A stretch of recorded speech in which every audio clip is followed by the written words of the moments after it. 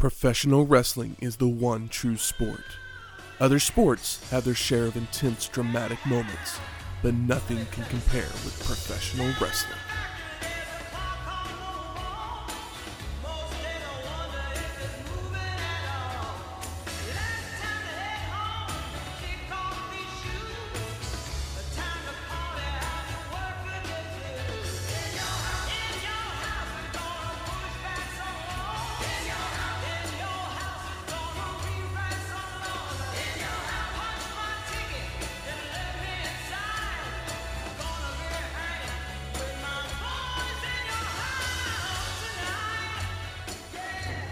Welcome to Wrestling History X, where three friends come together to talk about the stories behind the matches.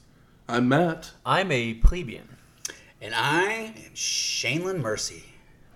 Welcome to episode 167, In Your House 3. 3 belts. One match. We forgot the triple header. Triple header, I think, was given to it, after the fact. Okay, yeah, I don't have that in mind. It's triple header. 3 belts, 1 match. We're good. We're good to go. Damn right. This was the third In Your House, produced by the WWF. It would take place on September 24th, 1995, from the Saginaw Civic Center in Saginaw, Michigan, with an attendance of 5,146 people and a buy rate of 160,000. Not too shabby. Those numbers are going down, boys. Yeah, they're not. They are, but they're They're not. not great, but I'm sure they Horrible. turned a profit. I mean, there's a good chance they turn one. What was the highest buy rate? 190 maybe? I mean, I know The first one was big. In Your House did 230, 240, something like that. It was one of those things where it's the benefit of the lower price. Lower price, yeah. But we're also not And you're giving away a free house. Yeah, we don't have some of these shows. It's not like Brett on top. Mabel's your King of the Ring. I mean, there's some great talent and there's some Shaneland Mercies. Yes, indeed. But we are in Saginaw, Michigan, Saginaw. which is just outside Detroit. Yeah, I mean, I could have told me it was anywhere in Michigan. I'd be like, sure. Yep. Saginaw, why not? I've never been to Saginaw. I've never been to Detroit. I've never been to Michigan. So I've been to Ann Arbor. one of these damn days I'll get up there. I ate some sushi. Not a horrible state. No. I mean, it's the land of 1,000 lakes or whatever. So Yeah. Lake life, baby. that's right. Up north, there is a city called Traverse City. It's Do you traverse afar to get there?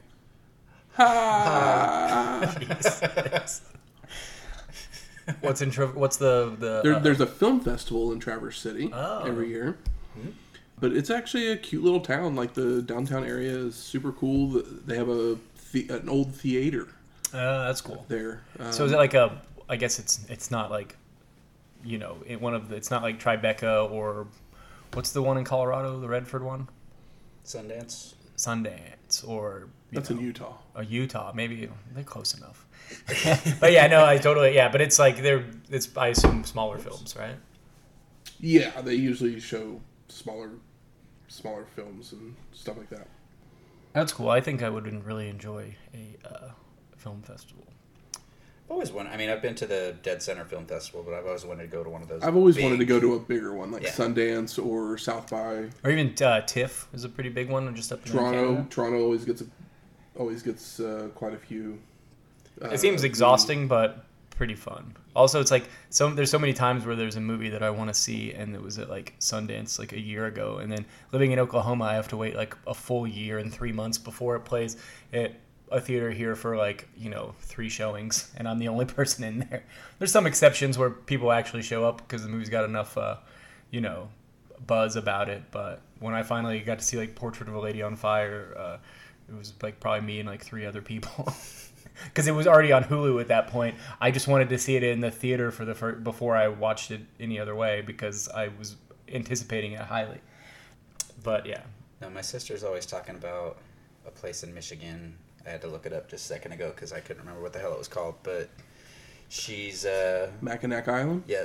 Her favorite movie is Somewhere in Time with Christopher Christopher Reeve Reeves. and Jane Seymour. I've been there as well. Yeah, Oh, that's she's gone there and visited, and yeah. So literally, you have to get to the island. You have to take a ferry. There are no cars allowed on the island. That sounds awesome. Everything has to be the transportation's bikes. There's a Mopeds. few horse Carriages. horse carriages. They've got rickshaws now or something. Rickshaw, Do they? yeah. Like a rickshaw where a human pulls Yeah, you. like But there, taxi, yeah. there's an That's old awesome. army fort there as well. Oh, that's like torn down now, but they still do. You can go up there and look around. They do tours and stuff like that. But yeah, when we did a big trip, I assume it's like restaurants up to- and yeah, it's Cute just stores it's a and stuff? small, like it's basically your small town feel, So like Eureka Springs, just on an island. basically. yeah, that sounds fun. I've been to Adrian, Michigan, which people that live there call it the drain because you can't get out, and supposedly there's lots of heroin use. This is where you come to die, and you just circle. Yeah, and I was like, Jesus Christ, why don't you leave? Oh, I guess I was wrong God. about Saginaw. What's that? It's actually looks like about like an hour away. Okay. Okay. That's Saginaw, and Detroit is Okay. So it's the Tulsa to Oklahoma City. Detroit's Yeah. there. Well, all I can say is I hope that Saginaw has clean water. I hope so. I mean, Detroit, RoboCop. That's what I think of when I hear Detroit. I think of RoboCop and the movie Blue Collar. And see, I think of Detroit Rock City. Oh, great movie. Yeah. Oh, yeah. I think of For the Love of the Game. What a weird movie. I just watched it recently. It's about the Detroit Tigers. Yeah, it's just yeah, it is a. I was just trying trying to figure out, to think what of the hell is the I tie. was trying to think of something from What a Detroit. what a movie where the baseball stuff is some of the best baseball stuff in a movie, and then the relationship stuff is some of the worst relationship stuff I've ever seen in a movie. It's crazy. It's because it's not about for the love of the person; it's for the love of the game. So Yeah, if I could just rewrite that all movie, the passion is there. it feels like it'd be pretty easy, but a waste of time to even think about. For the love of the game, I think there's only one the. Doesn't matter. Who cares about that Kevin Costner movie? It's his least good baseball movie because the other two are awesome. Correct. But we are in Michigan. We are. So what did Shane bring us this week? Well, here in Michigan, I did some looking around trying to figure out what the hell is Michigan known for. Since it was close to Detroit, I decided we'd go for some Detroit-style pizza. How do we get Detroit-style pizza in Oklahoma City, you ask? We go to an awesome place that we discovered a few months back. It's been around for a couple years now, but I had never eaten there until a few months ago when we went for SmackDown, searching around for after-show deliciousness, and stumbled into a place called The Parlor, which features a bunch of different restaurants inside. It's a collective, so there's like 7 restaurants, 2 bars, all kinds of fun stuff. And one of the featured restaurants in there is a place called Providence Pizza. They specialize in both Providence-style and Detroit-style pizzas. If you've never had a Detroit-style pizza, it's not a full-on deep dish pizza, but it is a very thick, bready crust, very reminiscent of breadsticks that they just load up with all kinds of toppings.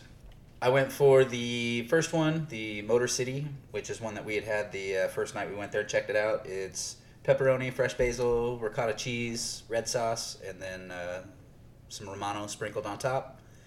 I also went for one called the White Top, which is their vegetarian offering. Spinach, roasted garlic, artichoke hearts, ricotta. It's got lemon in there apparently, and some Parmesan cream as the sauce. Super tasty, very, very beautiful pizzas. I mean, this one is enough for a couple people to share, but if you were hungry, one of these would do you just right because it's cut into 4 good-sized square pieces, a little smaller in size than what your old rectangle lunchroom pizza was, but it's like 4 of those slices stacked on top of each other with nothing but flavor. Crispy edges along the side. I'm going to take a bite because that's what I do, so let's get some crunch. Maybe. I just bumped the pizza in the microphone too. I mean, I heard a solid crunch. There's a solid crunch. Yeah. There's definitely. It's kind of Super like delicious. yeah. What if you made the world's best like pan like breadsticks, but we're like, well, fuck garlic butter. Why don't we just turn this into a pizza? Because it is fluffy and filling, but it's not as dense as it looks. Although it's probably dense in calories. Oh yeah, Which slice did you like better? I am a kind of a traditionalist with pizza, as far as like being a kid who we're not from a pizza place. We're in Oklahoma. It's like, oh, you just get like Domino's or whatever. But I'm pretty into just red sauce, pepperoni. I don't mind. You can put anything on it. I'm gonna eat it. But if I was gonna order it, I typically go something more traditional in the sense of, you know, Pepperoni or United meat. States, like you know, pizza offerings. I totally So they're both great, but Yeah. I mean, come on, give me some red sauce and some cured meats.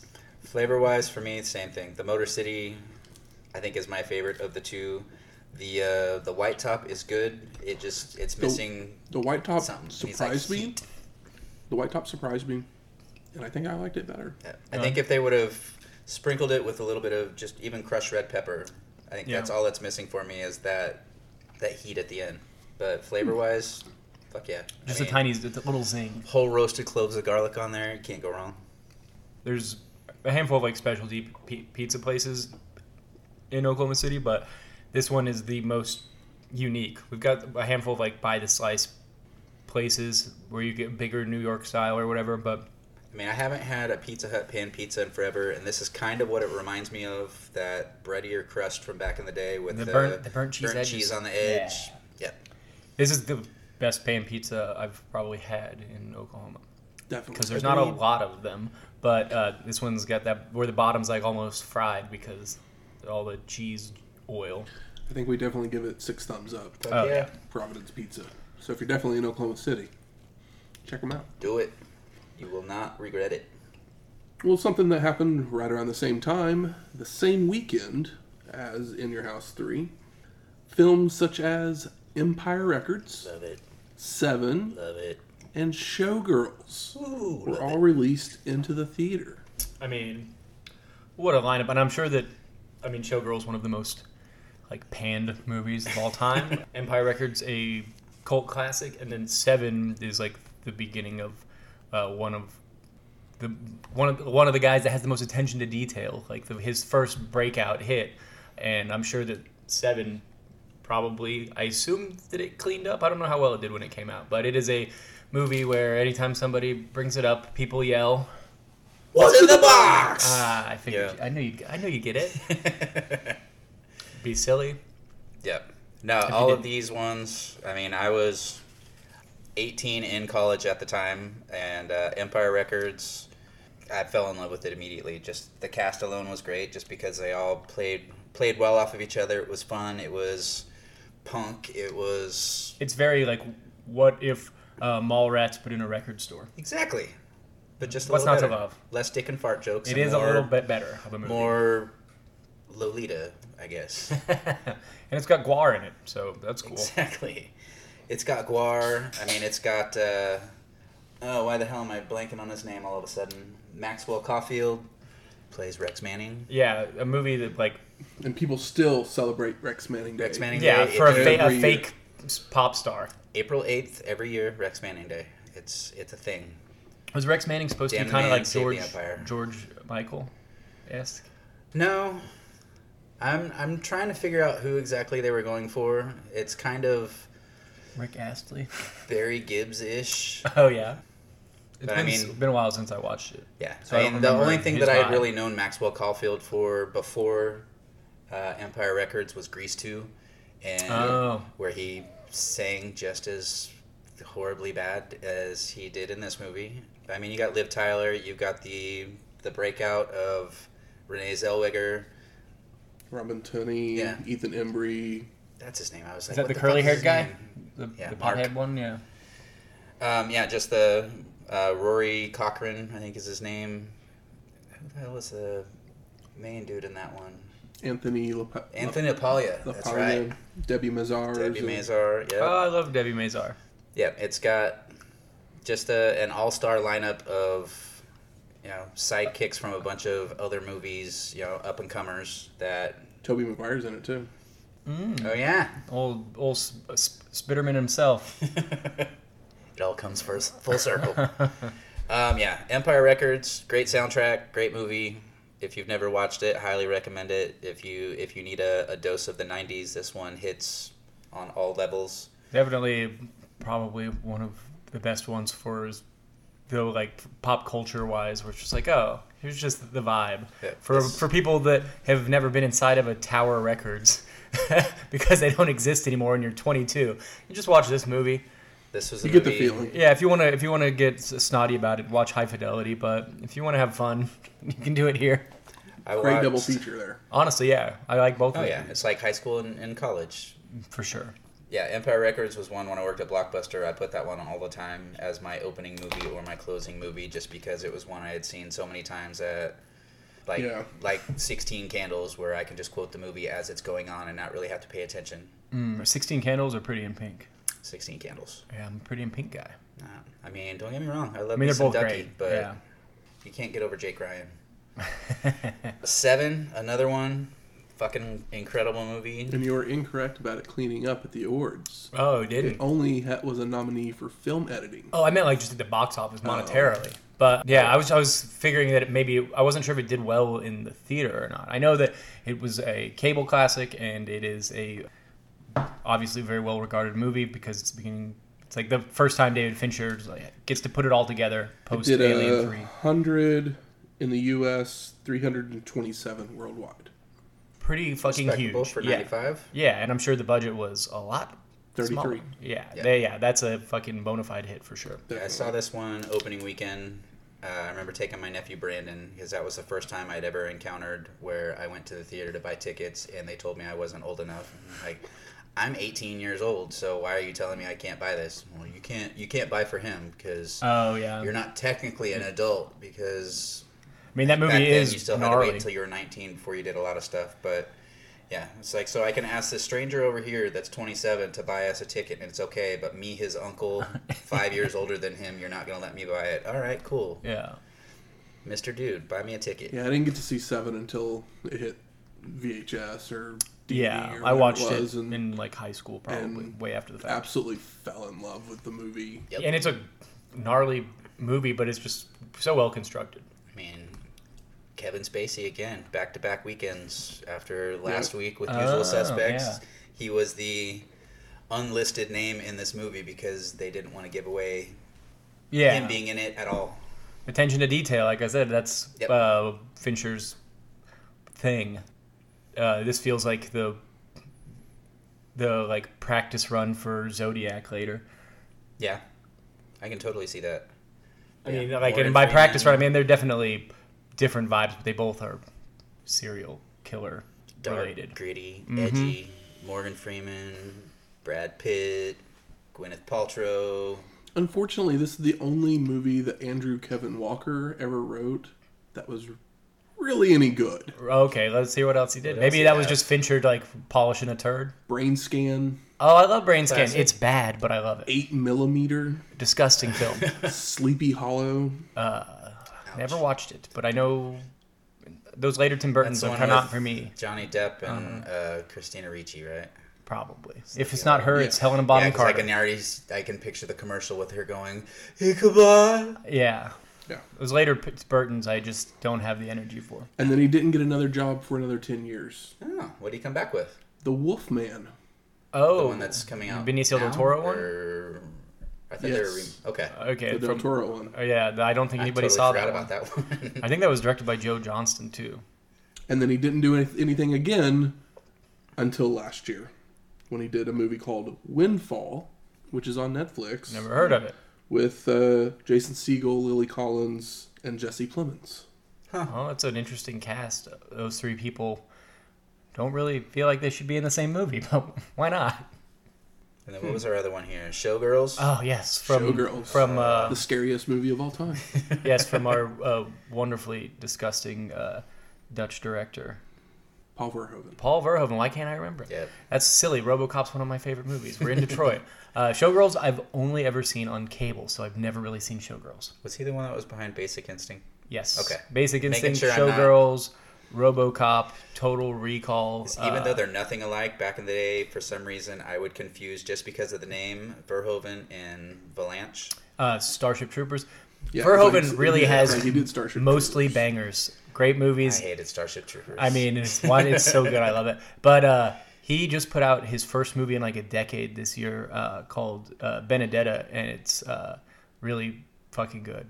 It's like based on a true story of like some like lesbian nun from like a plague era. Yeah, it's you gotta have the fucking. lesbian It's factor fucking. in there. Oh yeah, it's fucking. It's very Verhoeven and totally worth your time if you're a fan of his. As much hype as this movie got, I still feel for Elizabeth Berkley because her career paid the price for it for several years. But I'm sure my boy, like Kyle MacLachlan's one of my favorite people on the planet. And, but it's also I'm kept going- her in the main I'm going to frame, too. admit this. Uh-huh. I don't think this movie is bad No, by I any can't. means. I've been meaning to watch it as an adult for a long time, no, I've and watched this it might several inspire me to do times. it. And the thing, the thing that freaked people out was they took straight-laced Jessie Spano from Saved by the Bell and put her as a topless showgirl, and the world couldn't handle it. Isn't there a because it's reading on Jessie it Spano. that this movie is like kind of tongue in cheek? It would make sense because he's been very tongue in cheek firmly. Like that's why people didn't get Starship Troopers, even though it's like the first thing you see in the movie is a giant iron eagle. It's like yeah, people just didn't get it. They were, and it's like, well, how do you not understand it? It's like right in front of you. I mean, you come close. It just doesn't wink at the camera, so that's the You the give me people's Neil problem. Patrick Harris, and I'm happy. But then you throw Denise Richards in there. It's like, what the fuck are we even doing Well, here? Starship Troopers is it's 90210, but like World War II propaganda in space. Like it's Because I mean, so good. Casper Van Dien. I've liked him in a lot of stuff. And he's the perfect role because he's not a good actor, Mm-hmm. and he is this handsome Ken doll. It's great, but I have to admit, I think this might have been the first movie that I realized who Gina Gershon was. Oh yeah. Like I'm sure she was. I'm sure she was in other things before that I'd seen her in, but like, I mean, she gets naked, so it's kind of like, oh, she's fucking hot, you know, whatever. She likes to get But Yep. bound. she does a good job in the movie as well. not- yeah. And I mean, she's when it always comes to good. playing a bitch, Gina Gershon is good, and she can come from all angles on it. Yeah. You know, she's not the same one note bitchy character. She'll cut you. Yeah. She'll rip you with her words. She'll knock you down a flight of stairs. She'll. Yeah, it's like she's not a large person, but you believe that Gina Gershon could kick your ass. The first thing I remember her in was Cocktail. she was in Pretty in Pink. Girls Just Want to Have Fun. See, she goes way back. Yeah. But yeah, her, Elizabeth Berkley, Kyle MacLachlan. One day we'll run out of wrestling and we'll remember. just do a movie podcast. Exactly. We talk about all this stuff long enough, don't we? Yeah, sure do. Well, let's talk some wrestling. Let's get to what the main event here. Let's do it. WWF logo before narration over a highlight video of competitors from the evening. The triple header match is a game of Jeopardy. All 3 titles will be on the line in one match. The reward for success is high, but the price of failure is equally great. The match will test the mettle of a champion and the bonds of friendship. We then get the In Your House logo before more highlights. And Vince McMahon welcomes us to the show, joined by Jerry the King Lawler and Jim Ross for commentary. We missed JR? one of the most important parts. The intro song, because it's the same song, but depending on where they are, they change the style of the song. And since we're in Michigan, they do like a Motown, like soul version of the In Your House song. It's the same one they did in the first one. Oh, okay. Because they did like the country one. Yeah, they did a country version. Wow. I mean, this one is so good. Yeah. It's just so silly and fun. I'm just happy. I guess I was happy to hear it again. Didn't even remember it the first time. I was just like, oh, they did a soul version because the last time was the country one. But this is the first time Lawler and Ross are at a table together. I mean, Foreshadowing? the Lord had a plan. Exactly. Who'd have thought? It all came together at In Your House. Thank you, Saginaw. There's a few things that come together and some that don't. At In Your House 3. So we go to our first match. Savio Vega versus Waylon Mercy. Good evening, counselor. I was trying to figure out what this was, and then they immediately told me, And I was like, what a weird choice for a wrestling persona. Cape Fear. Robert De Niro doing a hillbilly that read a bunch of books. Here's the biggest question, though. Did Michael know who Waylon Mercy was? I recognized his face, and then I had to look it up. I'm surprised you didn't get it just right off the bat. I know. I think it was the face tattoo. That's right. It's his favorite. Dan Dangerous Dan Spivey. Telling you, without Waylon Mercy, we would not have had a Bray Wyatt, because he picked up a lot of what Waylon could have been. And we haven't seen him since Starrcade 92, all the way back in episode 80. He's been working on this persona for so long, guys. Exactly. I mean, tattoos take time. You got to pick the right one. So Vince sends us to a video package to see Savio's first appearance at the first In Your House, where he helped Razor Ramon. We then get a Mercy vignette where he's sitting on a rock with a smile on his face. And Waylon says he doesn't like other wrestlers touching him, and if they do, he will squash them like a worm. He then proceeds to smash a worm on his hand and turn to the camera. You know what I mean. It's just so bizarre. Yep. It very much is. It's as bizarre as De Niro doing a Southern accent. Have you seen a Southern man that looks anything like Robert De Niro? That is a New How York far south you go. Yeah, that is a New York City face if I've ever seen one. So Waylon shakes hands and dances with Vega, but then attempts to jump him from behind, only for Savio to move and begin to work over Mercy, focusing on the arm. Waylon with a knee to the gut and a clothesline to recover, before tossing Vega out to the floor to slam and chop him. Back in the ring, Mercy tosses Savio to the ropes, who comes back with a Thez press, only to be caught.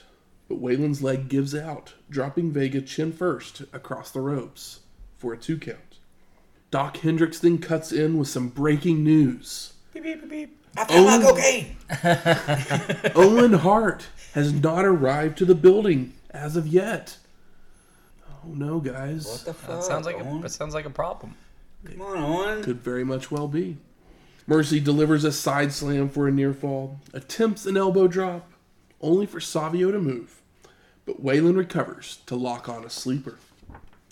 Mercy has a crazy look on his face Can you tell? Vega escapes by driving Waylon into a turnbuckle.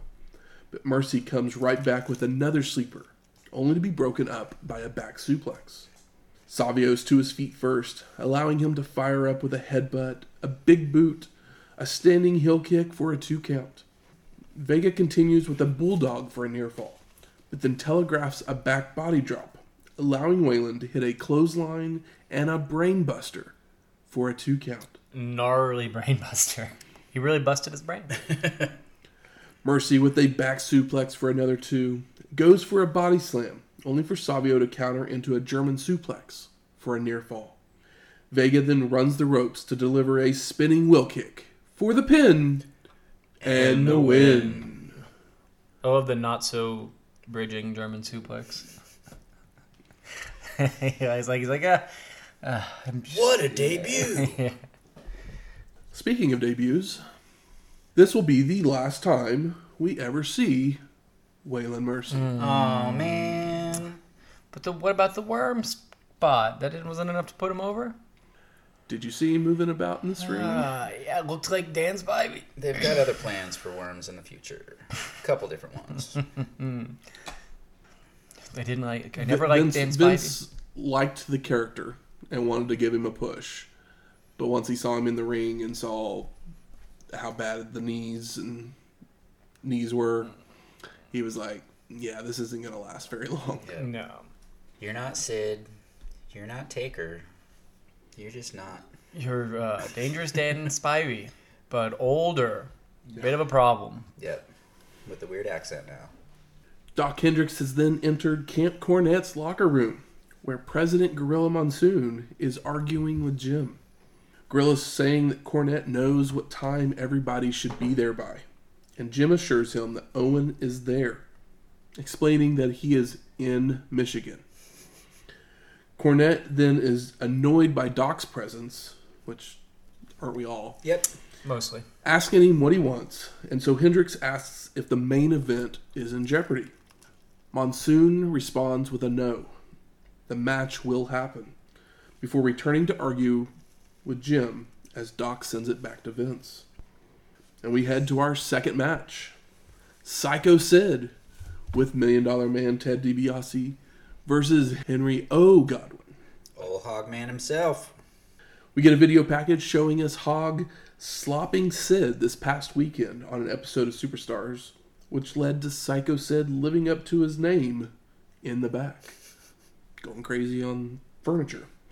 We get another video where we see Godwinn slop $1 Million Man on a Raw earlier in the month, before Sid would powerbomb him on the floor on that same episode of Superstars. Slop cam. So Godwinn coming into the match a little hurt Little from hurt. the powerbomb. A little sloppy.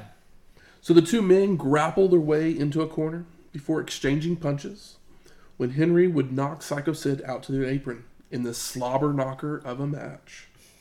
Hog suplexes Sid back into the ring, but it hurts his back, so it prevents him from slamming Psycho Sid, allowing Sid to drive a knee into the back, sending Godwinn out to the floor. DiBiase gets a few kicks in before Psycho Sid comes off the apron multiple times with a double axe handle, hammering away on the back of Henry. Back in the ring, Sid continues to punish the back with clubbing forearms, Irish whips into turnbuckles, followed by several camel clutches. Hog attempts comebacks, but every time Psycho Sid puts a stop to it, until Godwinn avoids a corner charge, allowing him to rally with right hands and a shoulder tackle.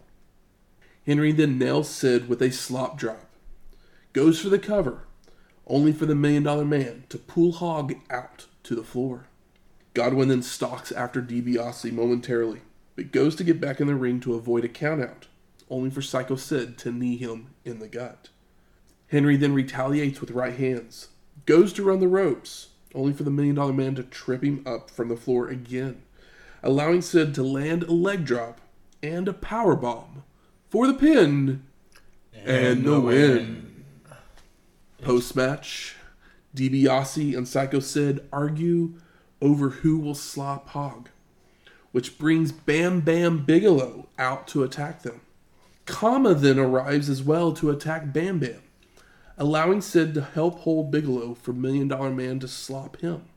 But Godwinn has recovered, grabbing the bucket away from DiBiase before dumping it all over the $1 Million Man. Ted. Vince McMahon loves this. Mm-hmm. You know he loves slop. Wonder if this is something he wanted to do with, like, Hillbilly Jim back in the day.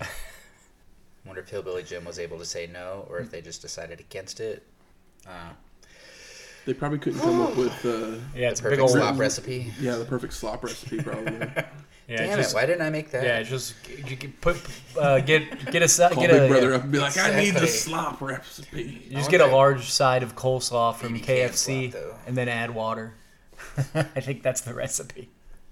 We go back to Cornette's locker room where bickering is still going on, with Gorilla saying the match will still go on.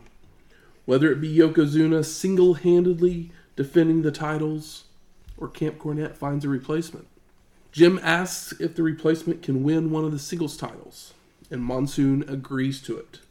So Cornette says he will find somebody. We then go to our third match.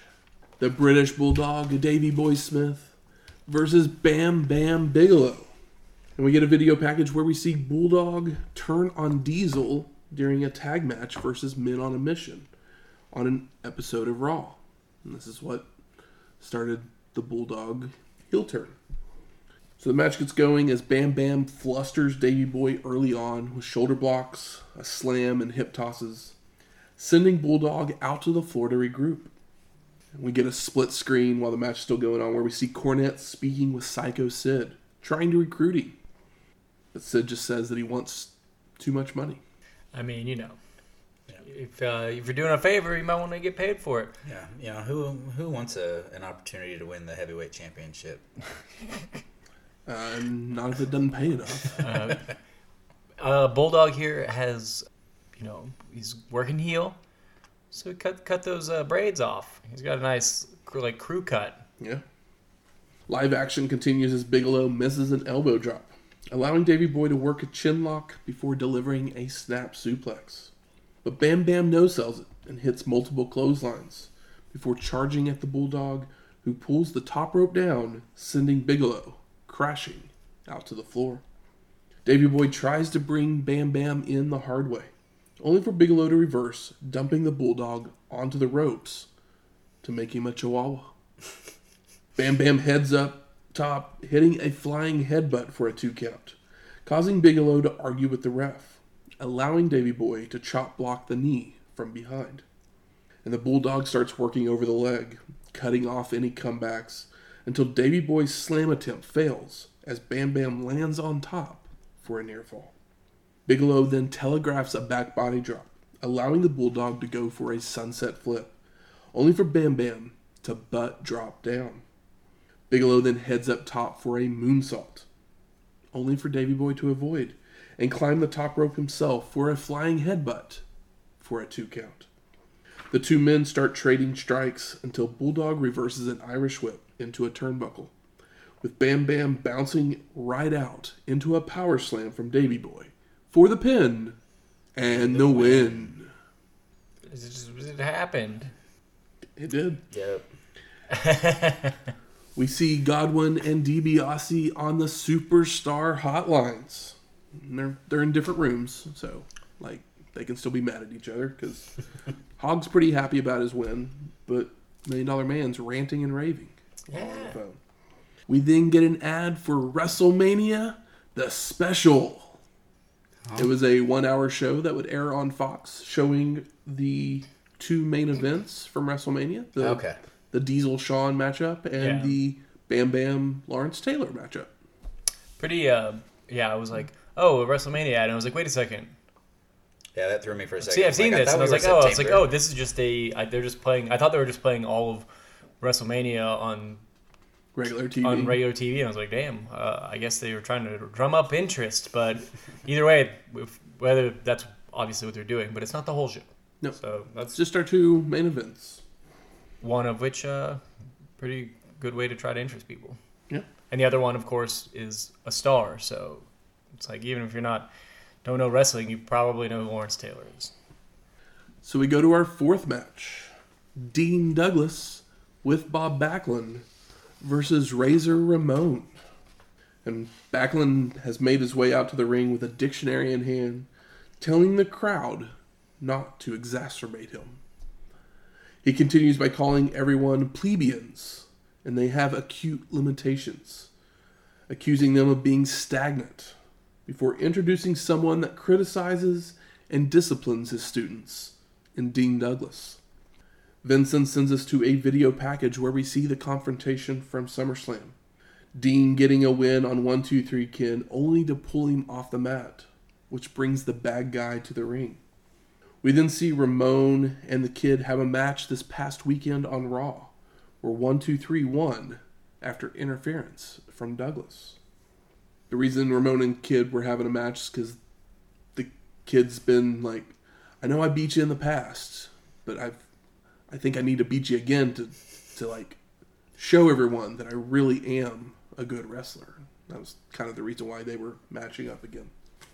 We go back to the ring. Dean takes the mic and he says Razor will fail this test if he didn't study. So if he did study, he will pass the test. I mean, yeah, sure. I'm hoping he's a bad student. Is that what he's hoping? I mean, he's a bad guy. He's probably just bad at everything. So the bad guy rushes the ring, attacking Douglas with right hands and a clothesline to send Dean out to the floor. Back in the ring, the two are back and forth on the mat until Razor reverses a hip toss with one of his own, sending Douglas over the ropes out to the floor. We get a split screen again, where we see Yokozuna and King Mabel staring each other down while Cornette gives a spiel. And it doesn't look like Mabel's going to take him up on his offer. I know, but at first Cornette's just smirking like an idiot right between their big fat heads, and it's very funny. I mean, the idea of those two as a tag team is very, very frightening. It's large. But yeah, I'm wondering if Mabel was just there in spirit only, already being told that you are not getting in the ring with my champion again because you hurt him the last time. Yeah, you kind of shot yourself in the foot, even though you were, the goodwill from King of the Ring got devalued quite a bit after that, I'd imagine. Back in the ring, the two trade wrist locks and reversals when Ramon catches Dean and delivers a fall-away slam for a 2 count. The bad guy goes back to the arm before sending Douglas to the corner, only for him to leap up to the second rope and act like he's going to jump off with a crossbody, causing Ramon to drop to the mat. Once Razor raises back up to his feet, Dean then leaps off with a sunset flip, only for the bad guy to stay up and punch down. I mean, he's got like a foot on you, brother. But the two end up trading pin attempts for 2s. Razor then nails a clothesline and goes back to the arm, but Douglas escapes by tossing Ramon over the ropes to the floor, following out with a plancha. And Dean starts working the back by ramming the bad guy into the apron, hitting a body slam before kneeing him into the steps and slamming his back against the ring post. Posted. There it is. Back in the ring, the back work would continue as Douglas locks on a bow and arrow stretch before coming off the second rope with a splash for a near fall. Dean would apply a chin lock, which Ramon fires up out of with an electric chair drop. But Douglas is up first, making a pin for a 2 count. I heard that Razor went to a pretty tough high school. His high school newspaper had an obituary column. It's the kind of genius stuff we get from Jerry Lawler. That's hardcore. The two trade strikes when Razor starts tossing the Dean back and forth between turnbuckles, following with clotheslines and setting him on the top rope. But he's elbowed away, allowing Douglas to come off with a crossbody that is rolled through for the bad guy to get a near fall. Dean then pulls Razor by the trunks, sending him into the ref, allowing Douglas to go for another second rope splash, only for Ramon to avoid. The bad guy then hits the Razor's edge as 1, 2, 3 Kid slides into the ring to make the 3 count. So Ramon thinks he has won until he realizes who made the count. What are you thinking, kid? Razor shoves the Kid out of the ring, allowing Dean to roll him up for the pin and the win. And that's how you get a heel over. Post-match, the bad guy is frustrated, pulling 1, 2, 3 back into the ring where they shove each other and look like they're going to go when officials show up to stop them. They continue to yell at each other, but finally agree to leave the ring. Bad blood is brewing. And that's not for a couple years.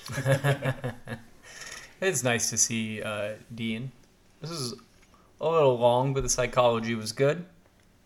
We then get an ad for In Your House 4 with Todd Pettengill narration.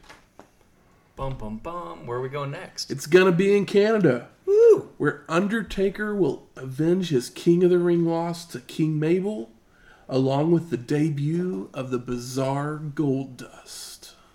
Alrighty. Mm-hmm. I love The bizarre one. He's so bizarre. So bizarre. How bizarre? Goldust bizarre. Sorry.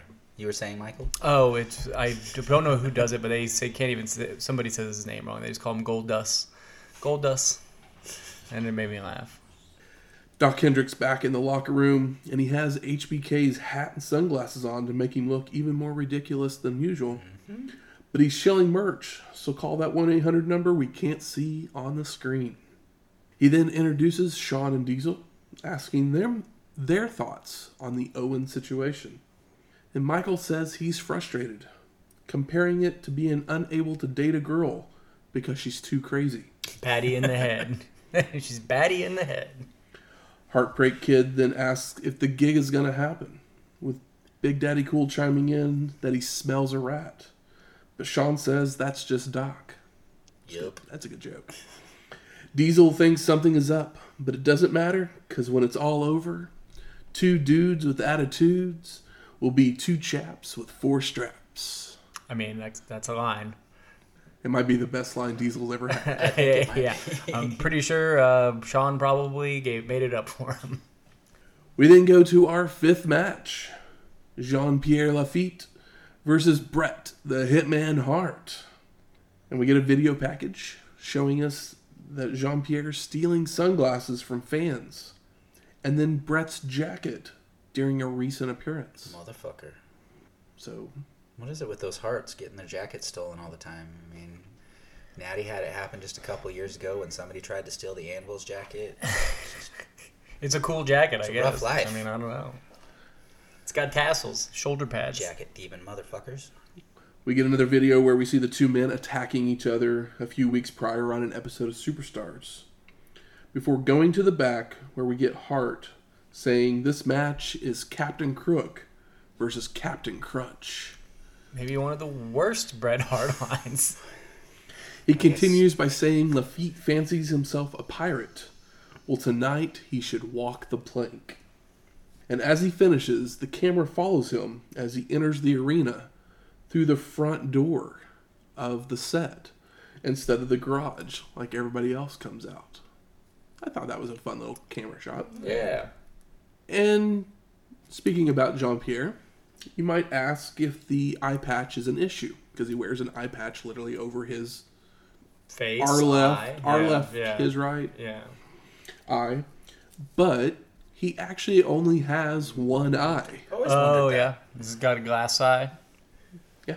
I mean, maybe not with the eye patch on. I feel like you got to have something in there, right? You can't just have Yeah, stuff. he has a in there. glass eye in Oh, there, yeah. in there now as Or it's just glued PCO. shut. Yeah. You just glue it shut. Well, he has that Yeah. weird eye as PCO now. Yeah, yeah. I've seen that before, but I just always assumed it was like a contact or something. I didn't know he was actually blind in one eye. Yep. Lafitte is also wearing the stolen jacket out in the ring. He's being pretty ballsy here. Yeah, I mean, big old pop pirate life. for Bret, but I mean, Bret's the star.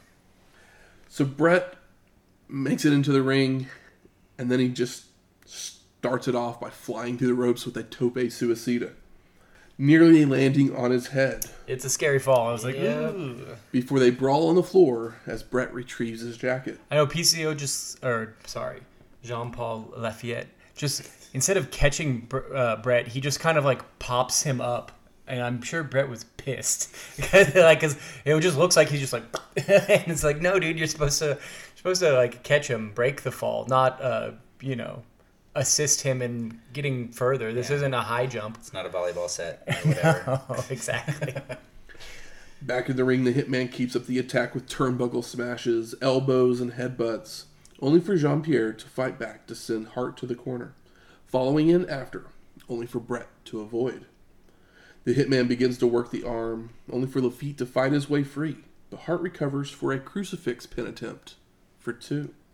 More arm work when Jean-Pierre answers with a clothesline, stomps and chokes to take control, before Bret counters a back body drop into a roll-up for a near fall. Hitman then reverses an Irish whip, charging in after, only for Lafitte to avoid, sending Hart shoulder first into the ring post, followed by tossing him into it again as well. I love the heel kids in the front, like on like the what is it called, the steady cam or whatever. They're in like maybe the first row or second row or whatever, but they keep cheering on the heels. They're little shits, and it's funny. They're like teenagers, or it's just fun to see. You don't see a whole lot of heel love, especially at a WWF show. Not yet, anyways. No. Chest first bump into the turnbuckles by Bret for a 2 count, followed by charging at the Hitman, only for Jean-Pierre to be back body dropped out to the floor. Lafitte then drags Hart out to the floor as well to toss him into the steel steps, before rolling him back in to deliver a spine buster and a leg drop for a near fall. Love Jerry Lawler says he doesn't have any character. He's a thief, and I'm like, well, he is a character. He's a fucking pirate. That's his character. Yeah. Jean-Pierre applies a chin lock when Bret begins to fire up, but Lafitte stops the comeback with a leg drop and goes back to the chin lock, which the Hitman then escapes and nails a sunset flip for a 2 count, only for Jean-Pierre to retaliate with a clothesline to regain control. Side slam, and Lafitte heads up top for a leg drop for a near fall. He goes up top again for a cannonball, which is a somersault senton, only for Hart to move. He eats that Ethermat. Brett then fires up with an atomic drop, clothesline, goes for the sharpshooter, but Jean-Pierre kicks him off, sending the Hitman out to the floor, where Lafitte follows out with a cannonball over the ropes, only for Hart to move out of the way. I mean, it's one to do it into the ring, but he takes a nobody home somersault senton to the floor. Yeah. And that's not concrete, because if it was, it'd be a real problem. Brett then sends Jean-Pierre into the steel steps before rolling him back into the ring to deliver a shot to the gut, a Russian leg sweep for a 2 count, and follows up with a roll-up for a near fall. The Hitman continues with a backbreaker, a second rope knee drop, only for Lafitte to get a boot up into the chin of Hart. Jean-Pierre then sends Brett to the ropes, who comes back with a crucifix, but Lafitte catches him and counters with a rolling Samoan drop for a 2 count. Jean-Pierre then tosses Hitman to the corner, where he tries to leap up and over a charging Lafitte, but he's caught and tries to pull him out of the corner. But Hart's holding on to the ropes, which trips them up, with Brett on top for a near fall. The Hitman then charges into a knee in the corner, so Jean-Pierre makes a cover with leverage for a 2 count. Lafitte is arguing with the ref, allowing Hart to recover to hit a drop kick, and he goes for a bulldog, but Jean-Pierre just shoves him hard into the turnbuckle for a near fall as Brett gets his boot on the ropes. The Hitman with a shoulder tackle to send Lafitte against the ropes, charging in with a crossbody, but Jean-Pierre moves, causing Hart to crotch himself. Lafitte then heads up top for a flying headbutt, but Brett avoids, and both men are down. Which, you would think the man would just be like, I shouldn't come off the top anymore. Right. Bret Hart's not going to let me land on him. Once back to their feet, they collide for a double KO, but the Hitman then crawls his way over to apply the sharpshooter from the mat for the submission and the win. This will be the last time we see Jean-Pierre until he joins a former tag team partner in a different company in about a year. Interesting. Mm-hmm. I love that Jerry Lawler, right after the match, just breaks his pencil in anger.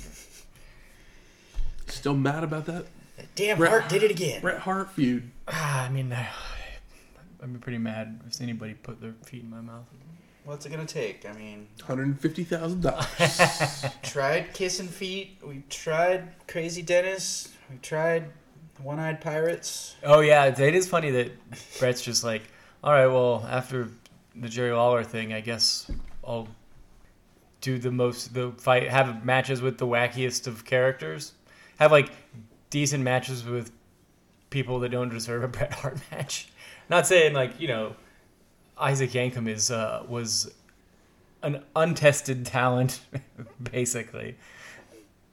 Who would have thought that 27 years later, old Jean-Pierre, Jean-Paul, whatever the hell his name is, that he would be one of the ones that's still out there, active, doing his thing. Out of all these guys? I never would have imagined that, you know. Also, back like in the Quebecer days, even. He's really good here. Yeah. And I mean, it's like one of those things where I'm like, oh, why doesn't he stick around? He's really good, but also he's in a Bret Hart match. also in a Bret Hart match, so it makes him look really good. Yeah. Like, I mean, but we've seen some guys not have as good of matches with Bret Hart. So I'm not sure. Was he just a glorified jobber? Were they mad at him for not catching Bret Hart? Or they're just like, yeah, we're moving on. I think his contract probably just ran out. Yeah. I think he just hadn't been used in the longest time, and it was, let's get some use out of him since we've been paying him to stay home for 6 months. Yeah. We get Doc Hendricks back in Camp Cornette's locker room, and they've decided on a replacement, and it's Davey Boy Smith. As Cornette says, sometimes the things you search hardest for are right under your nose. and Monsoon sanctions the Bulldog as a member of the match and as half of the tag team champions for the night. Vince then introduces Alundra Blaze, Wait, who's she? who comes out to the ring modeling the pay-per-view t-shirt. And McMahon and JR shield the merchandise as Alundra finds a VHS tape in the bushes of the set, which you can get for free if you order now. Now, they don't tell you what tape you're getting. They say like, Because if you noticed, it was a blank VHS tape.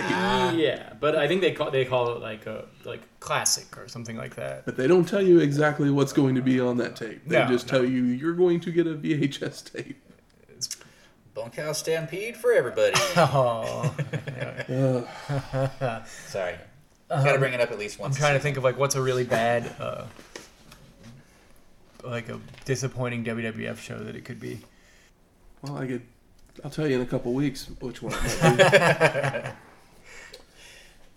So we go to our sixth match. Yokozuna and the British Bulldog, Davey Boy Smith, with Jim Cornette and Mr. Fuji, versus two dudes with attitude of Diesel and Shawn Michaels in a triple header match for the WWF Heavyweight, Intercontinental, and World Tag Team Championships. I mean, that's kind of a lot. I don't think that's been done before. It had been done in ECW before, in an they called it an Ultimate Jeopardy match. Yeah. Okay. But the one time they did it, we couldn't find the videotape for it. Yeah. But it seems like a lot for a WWF match, right? It does indeed. But the real question is, they're all champions. So, foreshadowing? I love that, Like, who entered first, though? I forget. Yokozuna and Bulldog. Was Bulldog the very first one to come out? Because if so, he's not technically. He's just filling in. He was sanctioned. He was sanctioned as a tag team champion for the night. I mean, Jim Cornette said it earlier. It's like, even though he wrestled once tonight, he's the man for the job. Mm-hmm. He's the one that I expected to be there in the first place, and then he had his match, and was like, all right, well, maybe they're going somewhere else. They swerved you. Yeah. Those 90s fuckers. So the rules of this match, basically, whoever gets pinned loses their title, while the person who pins them gets their belt, basically. Yeah, so if like one of the tag guys gets pinned, then both the belts go to the other guys. Correct. It's not just you're now in a tag team. It's not going to be. We're not going to get a Shawn Yokozuna. That sounds fun though. Like to have if that were to happen. Yeah, it's like I love the Sabu RVD tag team because half of the match they just are fighting each other, and I think it's a fun. And I think Yoko and Shawn probably could do that well. But chances are that's not what's happening here. Probably not. So we see Big Daddy Cool and HBK play rock, paper, scissors to decide who's going to go first. Who's going to start the match. So we get Michaels and Bulldog trading holds and takedowns to start when Shawn hits a back body drop and a clothesline to send Davey Boy out to the floor. I love Yoko's just leaning on the ropes, and it's like a full foot down. And it's like, it's crazy how heavy the man is. It's like corner boob rope. Yoko comes in only for the dudes with attitude to fight him off, knocking him down to the floor as well. Zuna then enters the ring with HBK challenging him to a sumo match, only for Michaels to slide under him. But then he runs into a back elbow from Yokozuna. Yeah, cute spot. Yoko slams Shawn, but misses an elbow drop, allowing Diesel to tag in, only for Zuna to clothesline him. Big Daddy Cool recovers to hit a leaping clothesline and a big boot to send Yokozuna tumbling out to the floor, where Diesel grabs Yoko by the hair, trying to drag him back in, only for the Bulldog to attack from the apron. Davey Boy keeps it up, trying for several suplexes before finally getting him over, but then fails on a running power slam as Big Daddy Cool slips free, sending Bulldog head first into a turnbuckle. Diesel hits multiple clotheslines before tagging in HBK, who nails a flying splash off the shoulders of Diesel for a 2 count. Davey Boy then recovers to press slam Michaels onto the ropes, which crotches him, allowing Yokozuna to elbow him off to the floor. This is where Camp Cornette begins to work over Shawn, sending him into the steel steps before rolling the Heartbreak Kid back in for chokes, chops, and a flare flip out to the floor.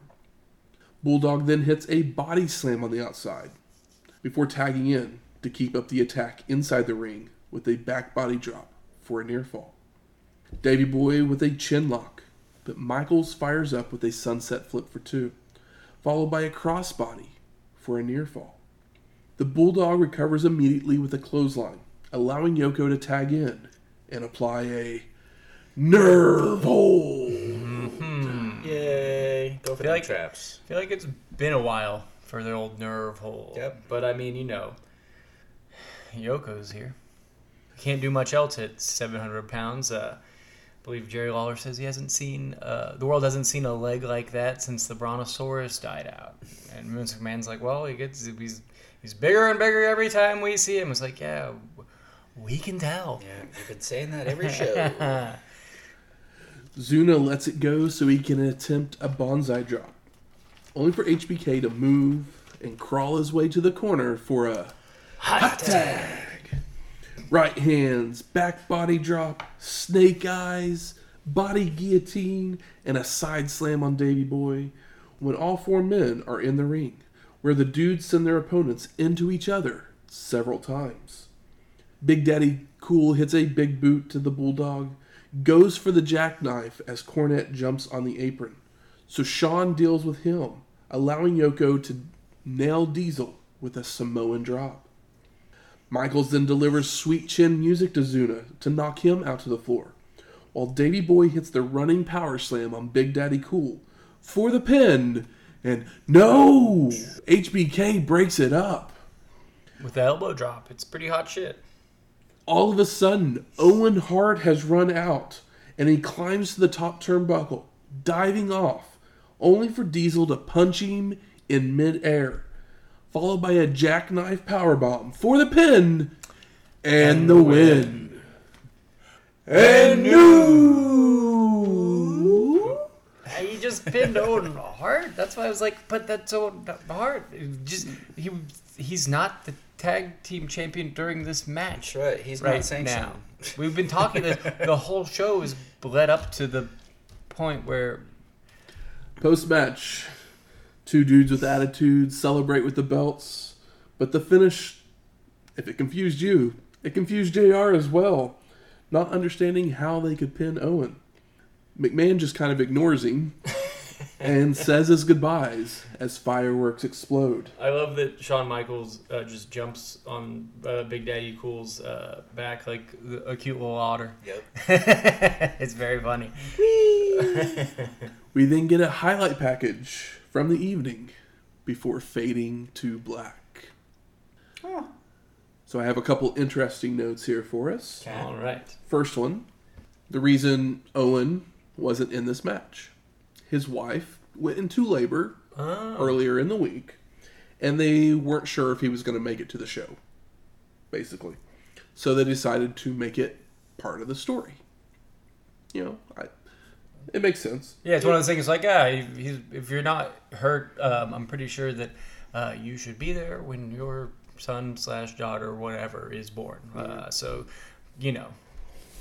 good for them for not being like, nope, you got to be here, Owen.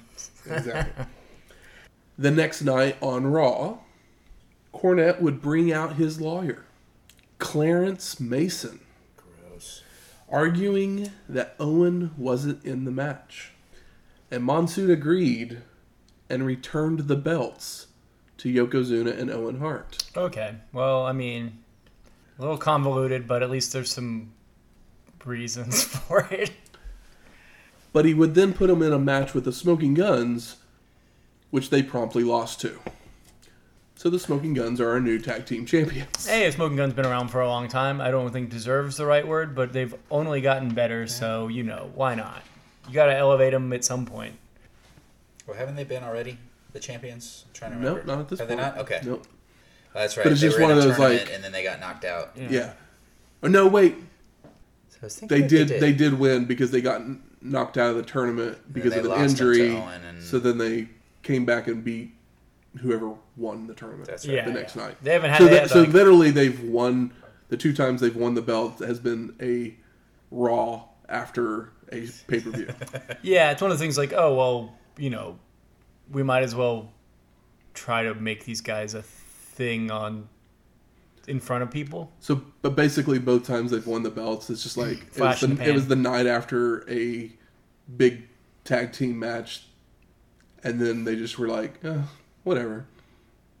Yeah, it's just like, yeah. What was the point of the match? Yep, I don't understand that myself. They just can't pull the trigger on the gun. It was so they could introduce Clarence Mason. That's what it was. Guess so. And he sticks around here and there for the next few years. So I ask you, gentlemen, what are your overall thoughts of In Your House 3? Well, you could hear our enthusiasm throughout the show. Yes. I'd say it's not great, but there were some surprises. They were not incredible surprises. It was nice to see Dean. Dean's doing a good job here. It was interesting to see Spivey. He was pretty bad here. And then JPL had the benefit of working with Bret Hart, but also had the benefit of knowing how to wrestle and having some flashy moves, even though he had to be dressed like a goddamn pirate, which is stupid. Technically, did you actually think he was a pirate with the way he was dressed? No, that's just what they'd said it was. Yeah, like literally that's Yeah. what my thought was. That like, if they hadn't told me that he was a pirate, I would have been like, okay, he just has an eye injury. Like literally the eye patch is the only thing that was like, Yeah, if anything, pirate? it was more Mad Max yeah, I was just like, than pirate. Okay. But Mad Max is everybody kind of looks like a dirt pirate, so like it is what it is. A dirt leather pirate. how about you, Shane? Yeah, this, I think my opinion of this show can be summed up in one 3-letter word, which is meh. Like, it wasn't horrible, it wasn't great, stuff happened. I wouldn't implore you to watch this. Yeah, This is a very is skippable like- show. There's nothing outstanding on the show, but there's really nothing to complain about either. Yeah, So it's kind of I like... kind of feel like that actually is probably a plus for the WWF right now, because with these horrible main events that we've had recently with Diesel, Yeah. like this was actually a pretty fun main event. Yeah, it was. The crowd was And, into it. It was and hot. considering Yokozuna and Diesel, who are both very limited, Yeah. Thankfully, we had Were the Sean and Davey Boy, yeah, like it was actually, I mean, It was pretty well. it was like okay, It was, considering the weird Owen angle and whatnot, it was pretty well put together, but we can probably thank Jim Cornette for that. I'd imagine that he probably helped put this together, and he knows what the fuck tag team wrestling is. If anybody knows what tag team wrestling is in this company at the moment, it's Jim Cornette. And you got Lex over there probably like, damn it, I could have been in a main event. probably. Good. Where's the smart marks at? All right. Fuck you. I think it's time we smark it up. So, what are some of the best moments of this show? When old PCO, JPL, whatever, he does the somersault senton, the second one, to the floor, and I just was... Cringed. Yeah, I was like, no, oh my God. Couldn't believe it. That's like a pretty high-flying and violent spot for a WWF show.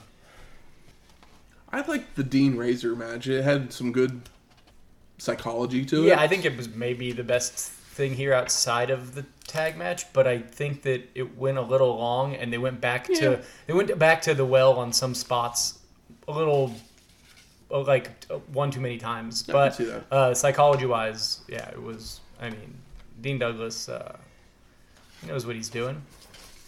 I mean, as we said earlier, Lafitte showed up and at least put on a decent performance, and that might just be because he was in the ring with Hart, but at least he didn't stink up the place, basically. Yeah. But yeah, it's what's the that famous match, air quotes, of with the guy who they wanted to Tom... with with Brett? Yeah. the lost match. It's like Yeah. What was his name? Tom something or Tim something. I don't know. The guy could basically do like Gunn? a flip No. off the. No. He could do like a flip off the top or whatever, Yeah. and they were like, oh, and it's like, oh, well, Brett just like knew what the guy could do, so he worked around that. And then when they saw the guy have matches with other people, they're like, oh, well, he can't do that with anybody else because he doesn't look bad there at all. Whereas John Paul, can do more than that giant man, and he got to work with Bret Hart. If you have a bad match with Bret Hart, you have no business being in the wrestling business. Name. McGee. Tom McGee. Yeah. Tom McGee sounds like he should be working for fucking WCW. JCP. That's a JCP wrestling name. That is a JCP wrestling name. Best moments for me, honestly, this is tough. Going from I mean, literally, Coming from the last show, yeah. there's nothing that's just like that stands out as like this moment. I'll say it wasn't said on the show, and it's not in my script, but there was a point during this podcast where Matt said, and this was the last time that we will ever see Dan Spivey again or Waylon Mercy again. So that will be my best moment of the show. Yeah, like I could see the show happening while we were going through this. I got kind of sleepy. Either I that was like or kind of dozing off, and my brain was like just. either that or The- Cornette's little twinkle in his eye when he had Yoko and Mabel possibly as a team. Yeah. I mean, the segments with Cornette running around trying to get someone to be the replacement were pretty fun. Yeah. I mean, Cornette always delivers. Exactly. Like he is ever the professional. How about most disappointing? Waylon Mercy's knees. Yeah, Waylon Mercy. I almost just kind of feel bad for the guy because I can see that character being good and being something. Yeah, it could be interesting. It's more interesting than like Henry O'Godwin. Yeah, Because at least it's like, oh, this scary, creepy Southern guy. Most disappointing that now $1 Million Man is just having slop thrown on him. yeah. I thought it was silly that they were arguing about who gets to slop him. It's like, because isn't it a win if he just gets slopped? I mean, isn't it, hey, I'm the guy with the money that pays your bills, so I'll do whatever the fuck I want? But isn't Sid just the crazy guy Yeah, but who isn't Sid might not give a shit that he's paying him and It's all just right. kill him anyway? Sid's 6'6" and has like Ted's put up fucking- with snakes and 40 pounds. snookas and giants and savages. He can handle a psycho. Anything else? I mean, it's The energy of the show. it's- My yeah. energy for the show. It was just I mean, It's milk toast. there you go. for me, the Milk disappointing toast on the side of thing, milk steak. disappointing thing from it was like learning that literally the next night they were like, okay, yeah, Owen wasn't part of the match, so here's the tag team belts back. Yep. And then literally within the hour they lose them to the Smoking Guns. I'm just like, do something else, Then just or just don't put the belts on the line. Like you just you need to get Davey Boy into the main event because that's Diesel's next big feud. So just do something else. Who knows? Revisionist history. It got we know. it got the job done. Yeah. Maybe not the most, maybe not the cleanest or most interesting way to do it. How about best performer of the night? Probably Brett, and Dean's just really a really good heel. He's got his character, and the people fucking hate him. And Oh yeah, most He's- disappointing also Doc Hendricks. Best performer. it's like, well, I'm giving it to Cornette. I mean, yeah, I'm fine with that too. But I always feel that way about Corny. Or maybe I should give it to Diesel for finally having a good promo. Yeah, why not? 'Cause he didn't fuck up the main event like he has been in the past couple shows. He had some solid help in Stinking up the joint. in Jim Cornette and Sean and Bulldog, who have been It's very true. wrestling for a long time at this point and doing it at a high caliber for the majority of their career. I'm going to give it to Providence Pizza Kitchen, or Pizza Company, because they were delicious. They were delicious. How about most surprising? I mean, Spivey and old JPL PCO, because I was like, oh, damn, all right. Wasn't ready for that. There's not really... But somebody thought, yeah, we need this show right now with these matches. Because, I mean, they seriously could have just done Monday Night Raw with half of these, and they could have done a Saturday night's main event if those were still going on. I can't remember, which I don't think they were, but... This might be the first one where it's like... unnecessary. Where it's like... the entire show. Maybe those monthly shows aren't the best idea, Vince. Yeah, exactly. It's like you need to build feuds for a pay-per-view. Don't force feuds for a pay-per-view. And this is like the first real argument for that, where it's like, oh, maybe there's a reason that we only do so many of these a year. Because, I mean, let me look back again through these. Because we all know that's a problem now, where there's probably like a WWF premium live event every 3 weeks, and nobody cares about any of them. Savio Vega. That's why half of them were just rematches. Savio and Waylon, did they have any bad blood before? I don't think it really says anything. He's just going to squash him like a worm, so that match didn't really even need to happen. That's just debuting. I mean, Godwin and Sid, or Godwin had been feuding with the $1 Million Corp. Yeah. Bulldog and Douglas Bigelow. and Ramon had bad blood. There's stuff, but And it feels then- like they just... Bulldog and Diesel. Those are your big 3 feuds on this show. Yeah, I mean, It's kind of like Jean-Pierre and jumping the gun. Brett were fighting over a jacket, so That's okay. true. Yeah. Yeah, which But- is silly, but it's like, oh, well, it's just an excuse Yeah, to get a so Bret Hart all match. of these ones just felt like they It's could not be nothing.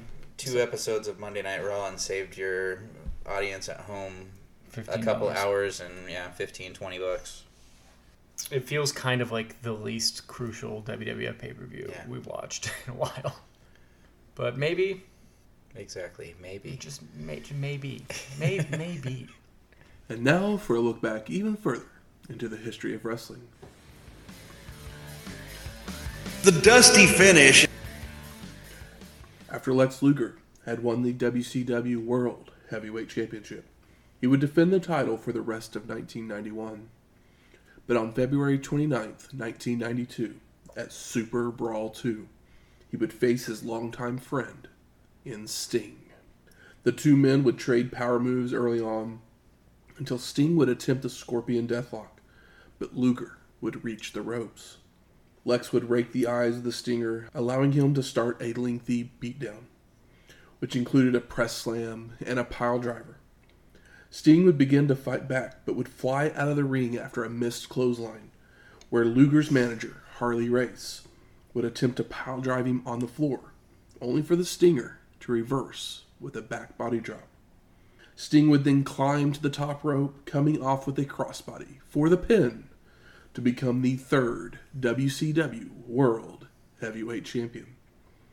The Stinger would remain champion until the summer, when a monster of a man would arrive on the scene.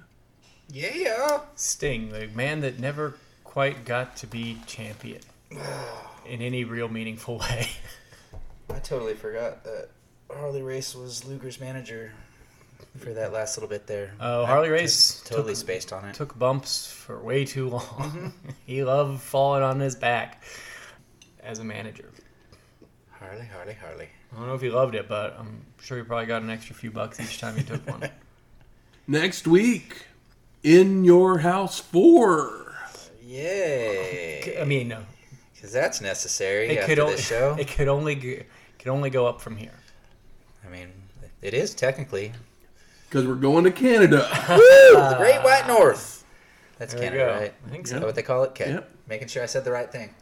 Music from this week's show is In Your House by Jim Johnston. In your house. It was pretty close to that. Yeah, something like that. And Diesel got the pin in our main event, so we play his theme song, Diesel Blues by Jim Johnston. Cue the Honk, harmonica. Yeah. If you like this episode or any of our other ones, please go out there, rate, review us on iTunes, Stitcher, Google Play, or wherever you find your podcasts at. If you have any questions, comments, concerns, Recipes. We're going to Canada, so hook me up with some ideas. Poutine. I don't know any other Canada things. Tim Hortons. Oh, that's like a there you breakfast place, right? Donuts, baby. Donuts. Oh, donuts. I Yeah. thought it was like a Denny's. Shows what I know. It's like a Dunkin', but Okay. better, I guess. Yeah, I believe it. I've never been to one. Dunkin' 'cause- Donuts is I've never pretty- been to one either, It's pretty but trash I- these days. Dear America, bring me a Tim Hortons. But if you have any of those, email us at wrestlinghistoryx@gmail.com or find us on Twitter at WrestlingHistoX. That's Wrestling HISTO. X. We'll talk to you next week. Laters. They can't all be winners. The show. I'm fine with your Yeah. diesel.